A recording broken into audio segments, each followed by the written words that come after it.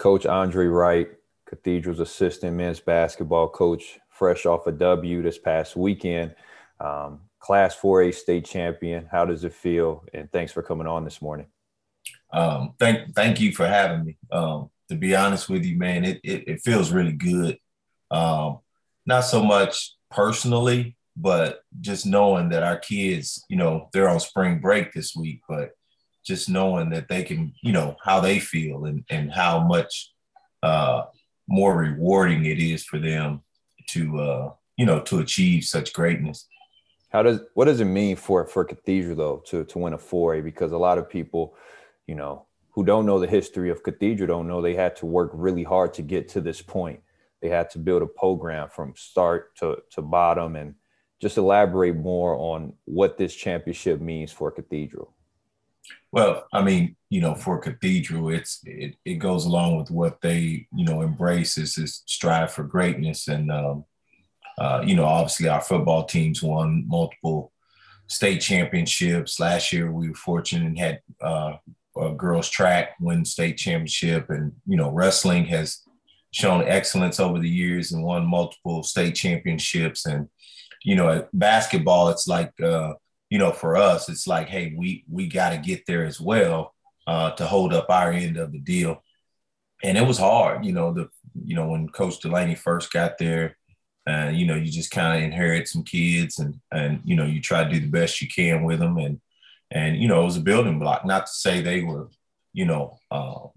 not take anything away from them, but, you got a new coach, a new philosophy and, just the buy-in. It takes a while. And, it's not like college where you can just kind of get rid of everybody and bring in a whole new group of guys. You got to wait until some good classes come in. You got to develop some kids, from their freshman year and hope they grow into what what you're striving for. And the biggest thing is the buy-in, hoping the kids, eventually buy into what you're selling. And fortunate enough for us, this group that we ended up with this year, they all have bought in. And that was the biggest piece of us, going on this championship run. That was the biggest piece.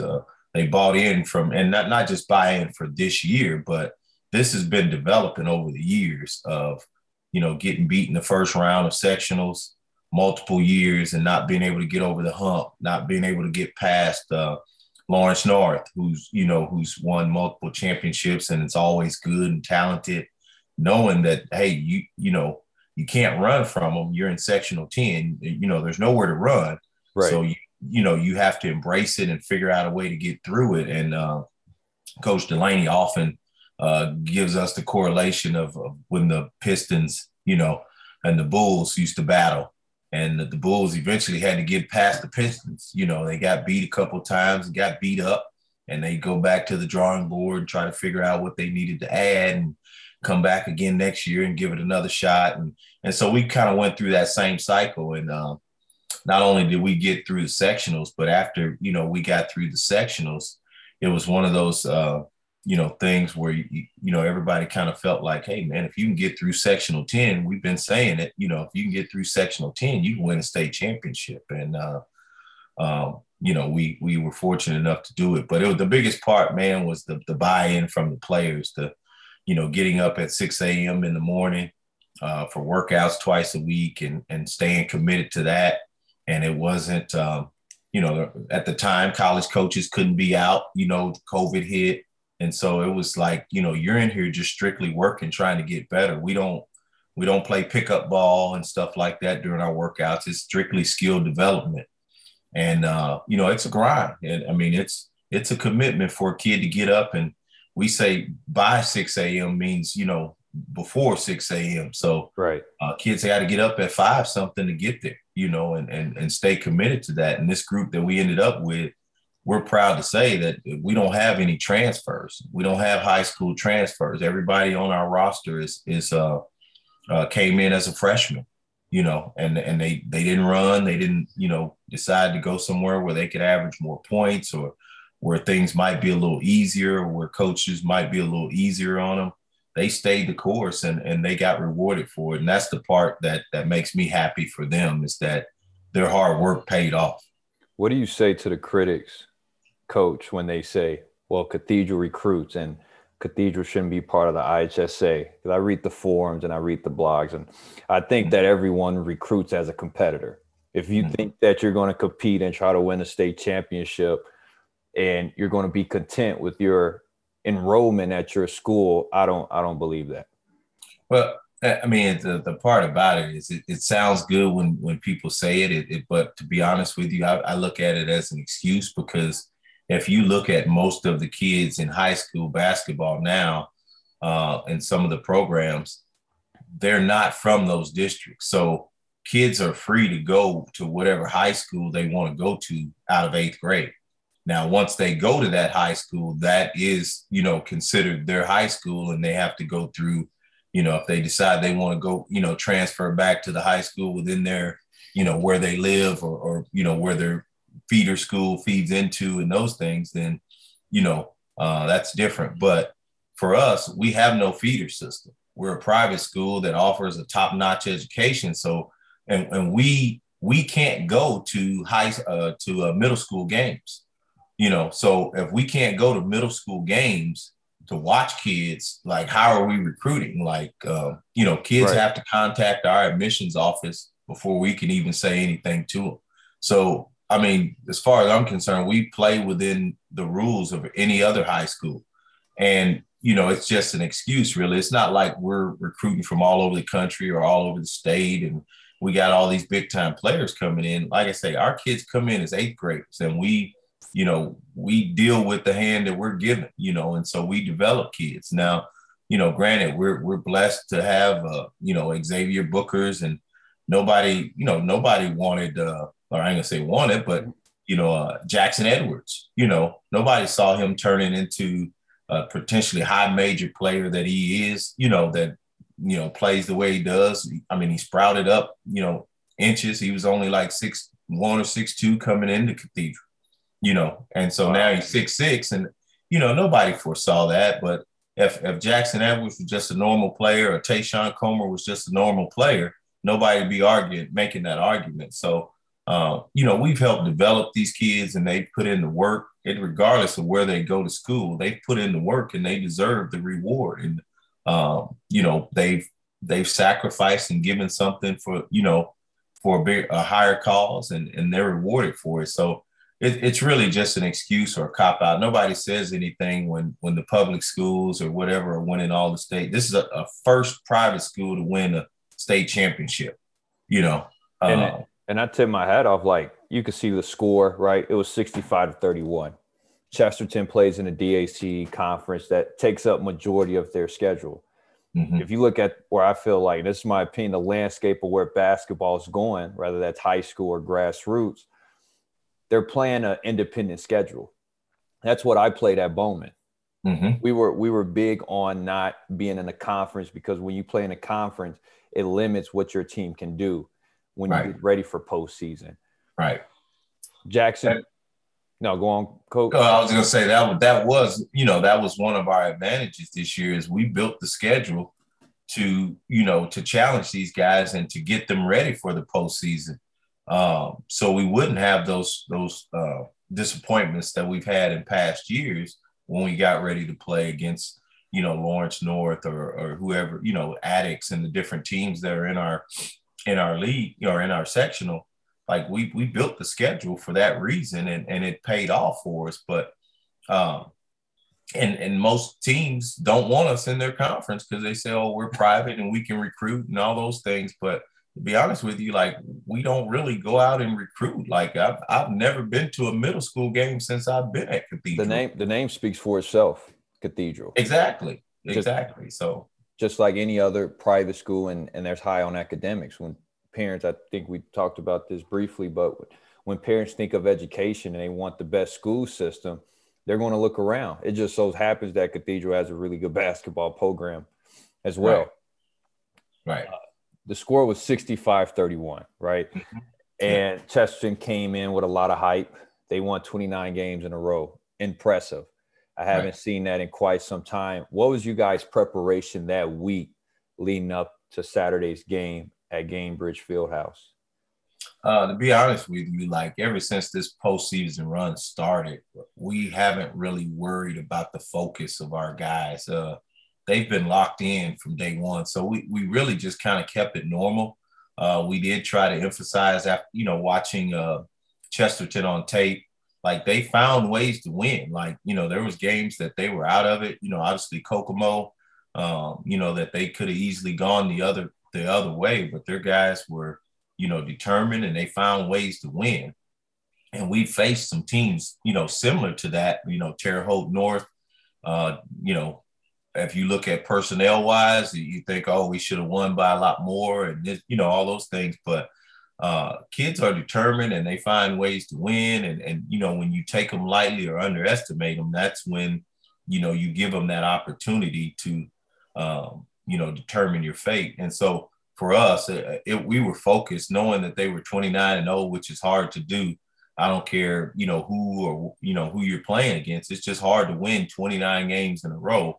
And we often compare it to like Carmel and some other places that have won multiple state championships, and it becomes a culture of winning. Like, even though the personnel may be down or, they don't look quite as explosive as they have in the past. It's like kids, you look at the great teams, the New England Patriots, Alabama, and it's like, regardless of the personnel, those teams find ways to win.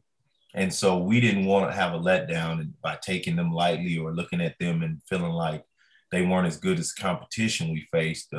It's hard to win 29 games. And once you win 29 in a row, it's like you don't know how to lose. So we wanted to make sure that we were prepared. And I mean, we watched multiple film on multiple days and went through, what we thought they would try to execute against us and try to take some of that stuff away. And credit to our guys, they were locked in defensively and, carried out the game plan to a T. How good do you think Jackson Edwards could be? Because I saw the plus and minuses. He was positive 38, 7-11 from the field, and had 14 points and a few dunks. Talk about his ceiling and what he could reach within the next coming years if he continues to develop. Well, if he continues to develop, I mean, it's unbelievable. I mean, obviously, when you get to the next level, mid-major, high major, and those things, that you're going to face guys that have a similar similar makeup, and, all of them are athletes and all of them have size and strength and those things. So it really just depends on how hard he's willing to work, and not just on the court, but off the court as well. Cause as well as I do at that level, film study and commitment to learning the game and developing your IQ, as well as being in the weight room, it becomes a job. And so it really just, talent is a no-brainer for him. But just that determination of how much you're willing to put in versus the next guy is what's going to, separate him from everybody else. And if he, gets to that level and decides he's going to make a commitment to doing that on a consistent basis, I mean, he can, we can see him playing at the next level. I saw Tayshaun grow from when I first started filming in 2019 and to see him, be less reserved with when I first started filming, and then to see him be more aggressive, and then to see him flip the switch and get his teammates involved. Talk about how he evolved to the player he is today. Oh man, you got me smiling. I'm so proud of seeing where, and that's the part. That's why we do it, is to see that growth. And Tayshaun has grown as much as anybody.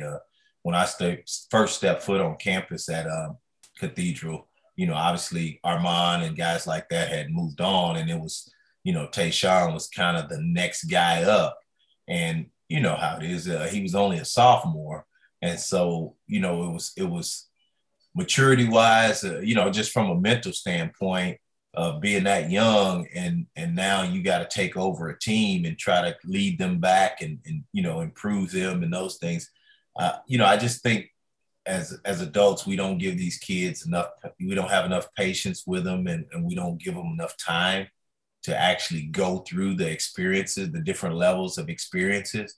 And so to see him grow from when I stepped foot on campus to what he is now is just, I mean, I've seen so many different areas that he just improved in. You mentioned going from, being a better scorer himself to getting his teammates involved and being more vocal and just the focus, all those things. Just I watched them grow in him, and I say, he's the best on-ball defender in the state.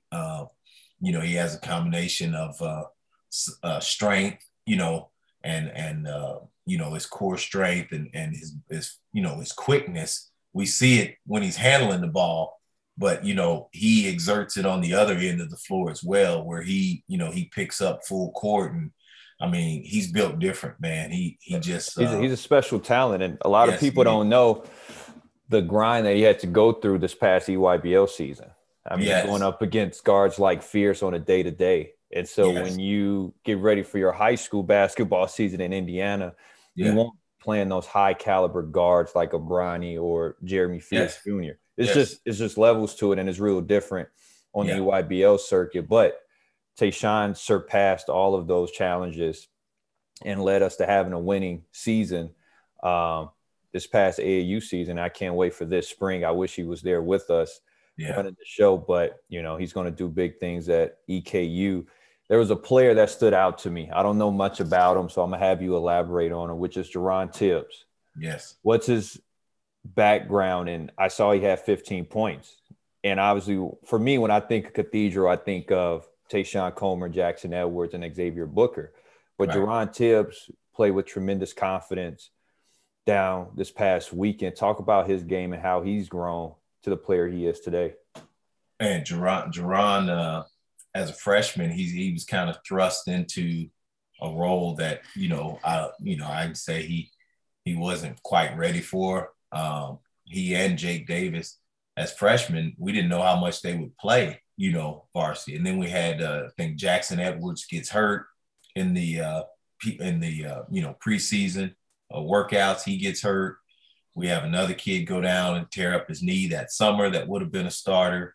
And then we have a kid that the IHSA ruled as only partially eligible because he transferred in from another high school. So he ended up having to play JV. So there's three of our, top guys that go down that can't play for us that year. And so now Jake Davis, Jerron Tibbs have to play some minutes for us. And Tibbs kind of fit the mold of the guys we were losing the most. And so from day one, man, he's been a guy that just puts his hard hat on and comes to work every day. And there's nothing flashy about him. He just gets things done, whether it be rebounding, whether it be guarding. He's a guy that's not looking for a shot, but he happens, you said he scored 15, but, he's not a guy that has to score. He just kind of happens to be in the right place, the right time. And he plays hard enough that, he gets rewarded with some points. He gets to the free throw line. He gets, he finds himself wide open at 3-point line, and all of his percentages are very good. He's is a two-sport athlete.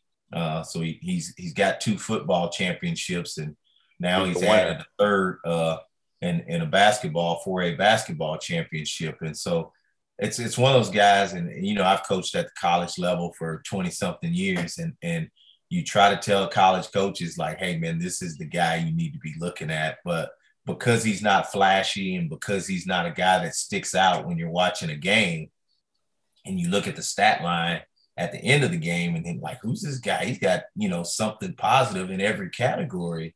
He's had multiple games this year where he's had 17 rebounds and 14 rebounds. And he's our leading rebounder. And, you think like, how's that possible with Xavier Booker's and Jackson Edwards and these guys? And he's a guy that just stays the course, steady, behind the scenes. We couldn't have done it without him. He's that glue guy that just kind of, when everything else is going wrong, he's consistent.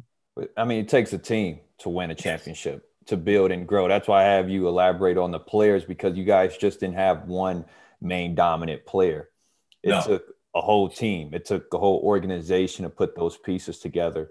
You guys have a 6'8", 6'9" kid, Xavier Booker, could shoot the three, can't finish. And I said this at the radio station at WJOB that Chesterton won't have an answer for Booker due to the fact he's been having really good games in March. Yes. Talk about his arrival, his approach this month to helping you guys win a championship. But I mean, it's one of those things again where as adults you have to be patient. I know people see him walk out in warm up, so the starting lineup at the beginning of the year, and all the things from AAU, the headlines he was getting, and for him, this is the first year that he's played like significant minutes. He played last year, averaged about 10 minutes a game, and we talked to him all the time. The motor wasn't always going. So until that we were patient with him, and he got to the point where you're asking a kid to do something he's never done in his life, and we want it to flick on like a switch, like, hey, go out and play hard, and then he go out and play hard. It doesn't work that way. Like his level of hard and our level of hard was at two different ends of the spectrum, and slowly we started to come together, and kind of he's not all the way there yet, but you can see here in March, like when he started playing a little bit harder and a little bit harder. In his defense, he's done everything that we've asked him to do all year long. He just needed some patience, for him to figure out like, hey, I got to play a little harder. And he never once all year blamed the coaches for, him not playing as much, or him not, touching the ball, or him not getting points. He always took it on himself. It's like, hey, I got to play harder. I got to go rebound. I have to do these things. And it's like, all you can ask is for a kid to continue to improve. You can't put a number on how, or a premium on how much he improves that day. But if he's coming back each day and he's improving, that's all you can ask for. And I often compare it to, running a relay race. It's like, if you got the first wing of the relay race, you can only cover that area. So you can only run as hard as you can during your time with the baton. And then you got to hand it off. And if Xavier is the baton, we only have a certain stretch with him. And so we got to do as much as we can with him in that stretch of time. And then when it's time for him to go to college, we hand that baton off and hope he, gains some ground, even more ground, when he gets that next leg of the race. And so for him, he's done everything we've asked him to do during our time with him, and hopefully he'll grow some more this next year. But his development meant everything to our team. When he started deciding that he was going to go rebound, when he was going to defend and alter shots, and, not worry about, whether he missed a shot or how many shots he got, it's amazing, because the more we started playing together, the more everybody's point averages went up. And so everybody kind of stopped focusing on, touches and who's scoring and how many shots and who's doing this and who's not. And so everybody's, our team score improved, and individually everybody's numbers improved. And Xavier was definitely once his numbers and everything improved for him, and he became a force on the defensive end and started impacting the game and playing a lot harder. And it didn't happen overnight. It was, it was gradual. And, I think now he's seeing, the potential of what he can really do if he's out there on the basketball court. Obviously it carried our team through the postseason. And that goes back to having a great guard, as in Tayshaun Comer, though. Finding those spots for Booker, finding those spots for Jake Davis in the perimeter and Jackson Edwards. And how many seniors are coming back, or how many are graduating, this year? We have 7 graduating total. Obviously, the biggest impact will be with Tayshaun and Jackson out of the starting lineup. And then we had Malachi, Jaden Malachi, coming off the bench as kind of, our 6th man. Those guys will all be gone, those 3. But, again, we have Jake Davis back, and you mentioned Jerron Tibbs and Xavier Booker. And then as well as another guy that's kind of our, he was a part-time starter for us, and Sir Germany coming off the bench. And so he'll, you got 4 starters basically that'll probably be back. And then we have some nice young pieces to add to it. So if those guys, again, the off season's big, and skill development, and, how much better they come back. And no doubt that these guys will play as a team, and, we'll have to figure out how to do it in a little bit different way with Tayshaun and Jackson gone, but hopefully we can, keep the winning ways going with the guys that we have in the program and the culture that we're trying to build from year to year. Last question I have for you. You saw Coach Shalene Holloway with St. Yes. Peter's make the run. They beat UK, upset at them, Murray State and Purdue. For a coach to see what Shalene has done and achieved, and I saw he just took the job at Seton Hall. What does that mean for college basketball and for up and coming rising young coaches? Well, I've always said I came up in an era where there was older minority mentors in the profession. Obviously John Thompson passed away here not too long ago, and John Chaney's and just so many coaches that were older that kind of mentored the younger minority coaches that wanted to be in the game or trying to get in the game, or that was already in the game trying to navigate their way through, the Tubby Smiths and guys like that. I tend to gravitate toward those older guys to get as many nuggets as possible. It's refreshing to be able to see, us on TV, getting those opportunities and proving that we can do the same things that, other coaches can do, and getting those opportunities. And, it's hard because, with all the things that are going on within college basketball now, as far as the transfer portals and all these different things, it's hard to maintain a level of excellence and win. And there's circumstances that come in that prevent you from doing that. But as minority coaches, we don't get that same, rope, or what, so to speak, to make mistakes and still bounce back. And so for us, we have to have more and more examples of excellence, like Coach Holloway at a smaller school. And so oftentimes that may be our first and only opportunity, comes at a place that doesn't have a lot of resources, and that doesn't, it's harder. It's an uphill battle for us. We don't get the good jobs right out of the gate. And so to see someone like him take that job and do what he did with those guys, it speaks volumes to and I love hearing his interviews of why he does it, because it parallels with the same reasons I do, and young coaches need to hear those messages that, hey man, don't jump in this. I used to always say, well, I don't want a job where I'm just going to be a recruiter. Right. I'm not a go fetch, just go fetch me some players and let me do the thinking. I want to be a coach. And so I want to be involved in all of it. I want to learn as much as I can about all of it, because one day I want to run my own program. And so for young coaches, man, to have examples like that is tremendous. And obviously we root for those examples, and guys like him, whether they mean to or not, they're busting down the door and giving other kids opportunity and other kids hope that are in the profession or trying or thinking about getting in the profession. It just gives everybody hope that, hey man, we can do this, and we can, continue to strive and do what you believe in, and, opportunities will come, and they might not all, the biggest example is it might not always come in the way that we want them to come. We're not going to get the North Carolina and Kentucky jobs right out of the gate. We got to take some lesser jobs, and we got to, but if we have a plan in place and we believe in what we're doing, and we're leading young men, and, hopefully walking in faith, that, things can still be accomplished that we set out to do.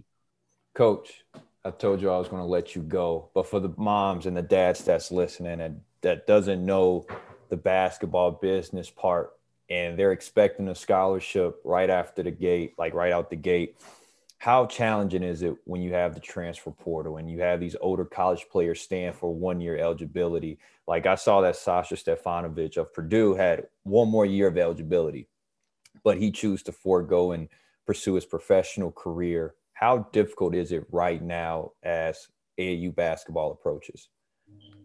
Man, it's a time, man. You just wonder where all of this is going.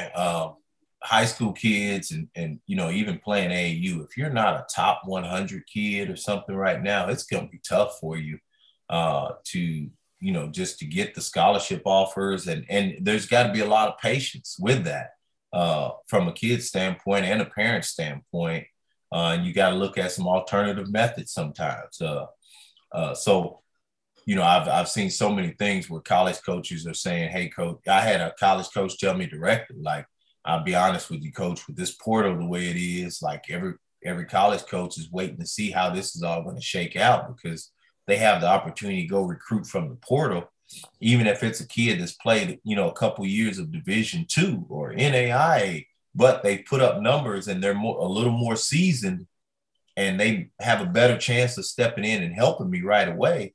If I need a point guard or if I need, whatever position it is, obviously you want to go get a proven commodity, as opposed to, a kid that's, probably going to have to redshirt or hadn't been in the weight room, or there's a lot of unknowns about, coaches now, as you see, a lot of coaches, like every year, losing their jobs because they don't win.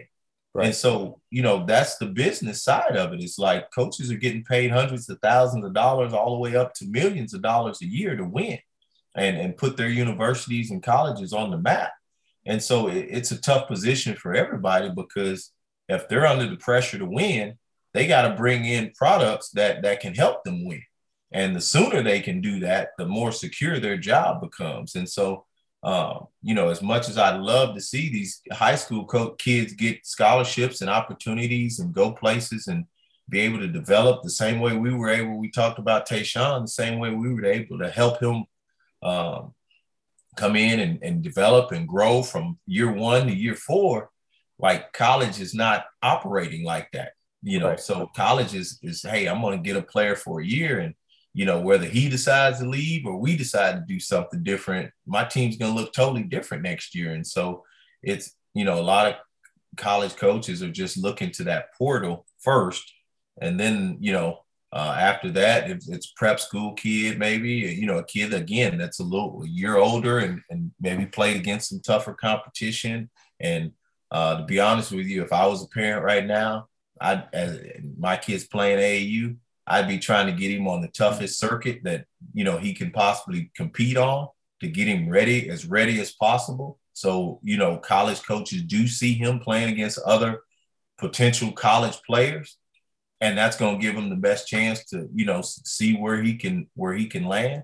But, I would just tell parents, like, if there's a scholarship opportunity, whether it be NAIA, D2, whatever level, don't take it for granted because, there's not a lot of opportunity out here for a high school kid if you're not, one of the top 50, top 100 kids, and, you already have several offers.